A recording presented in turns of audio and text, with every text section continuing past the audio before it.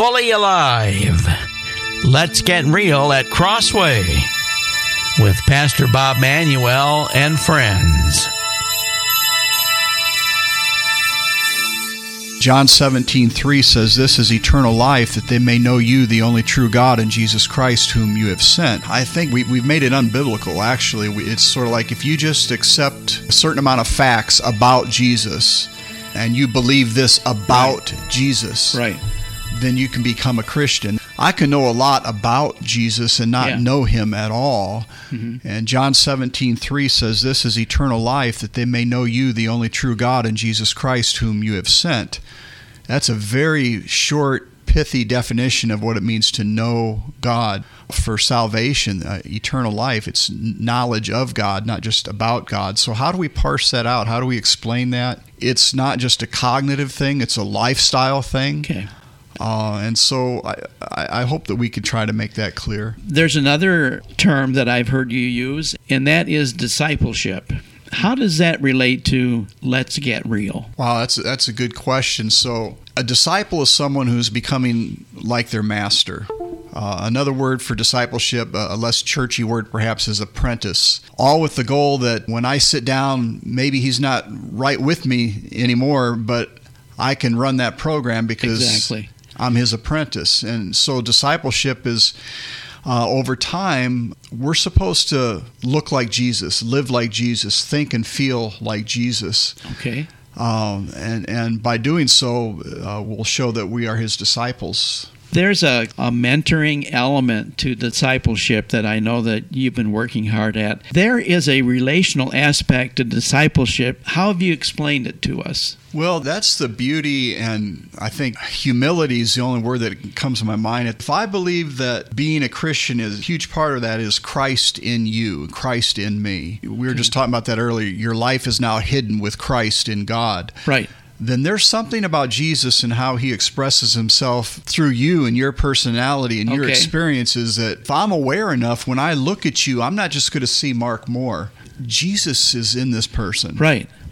What can I learn from this person? What can I pick up from this person that Jesus would have pick up, that him operating uniquely in this person? An older, gray-haired man with a younger man expressing wisdom. One of the things I try to teach the men is, I want there to be mentoring relationships. I have a structure for that. It's very simple. Simple does not necessarily mean easy. Becoming an apprentice isn't necessarily an age thing. Yeah, I try to let people know that, look, so you might be older in the faith than a younger man, but if you are making yourself available to that younger man and trying to encourage them in their walk with Jesus, the person who's going to learn the most in that discipling relationship, I often believe, is the older believer. Okay. Because they're making themselves vulnerable and honest with this younger believer, and often being with a younger believer or even a peer-to-peer relationship, you learn a lot of things from them as well. It's not just a one-way street. As I grow older, think more and more of heaven and seeing Jesus face to face. And there's that motivation I feel at times. I need to know him better. I need to understand more as a member of God's family so that when I meet Jesus face to face, I'll know him.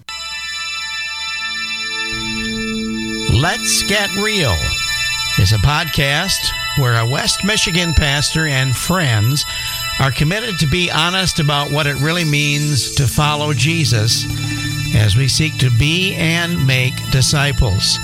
Each week, we will be as real as we can be with you and invite you into this journey with us.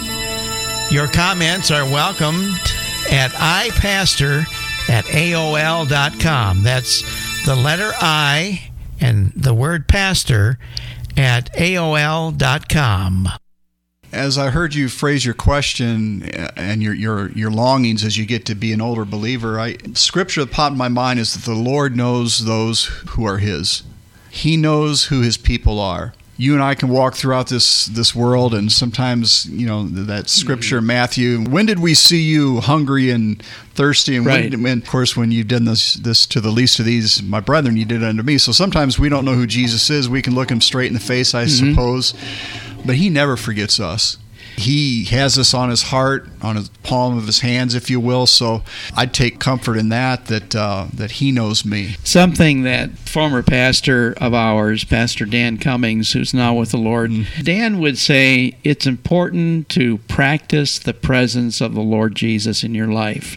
And he would get very specific about that. But I hear some of the same things coming from you as to what that means. Yeah, for me, again, it means I often told people that one of my favorite ways to pray, one of my most favorite ways to pray is I like to take a long walk. If I sit down and have these conventional devotions, my mind wanders within 2 or 3 minutes. And that's wonderful for guys who can pray that way. And sometimes I can pray that way, but I like to just walk and listen. I had an older believer when I was a younger Christian said, "Look, Bob, you have 2 ears and 1 mouth." And he says, maybe that tells us something about what prayer should look like. We need to listen twice as much as we talk. I mean, you and I are sitting about 3 or 4 feet apart from each other right now with this podcast. I could see you. I could touch you physically. I can hear your voice. To hear Jesus, to see him, with the senses that we have, we hear him, see him differently than we do each other. And so it requires a whole different set of skills in some way. I don't think it's weird or different different in the sense of being strange, but it's just a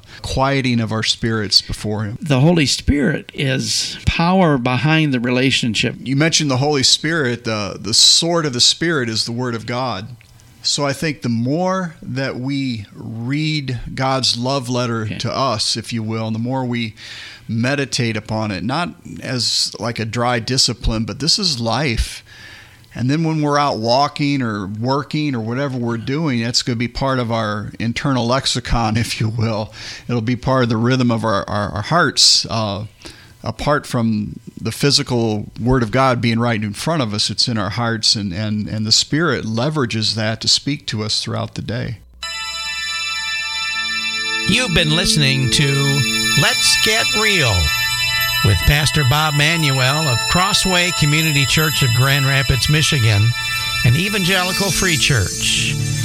Please share a word with us, a comment, question, or suggested topic at ipastor@aol.com. That's the letter I, the word pastor, @aol.com. I'm Mark Moore. Thanks for listening.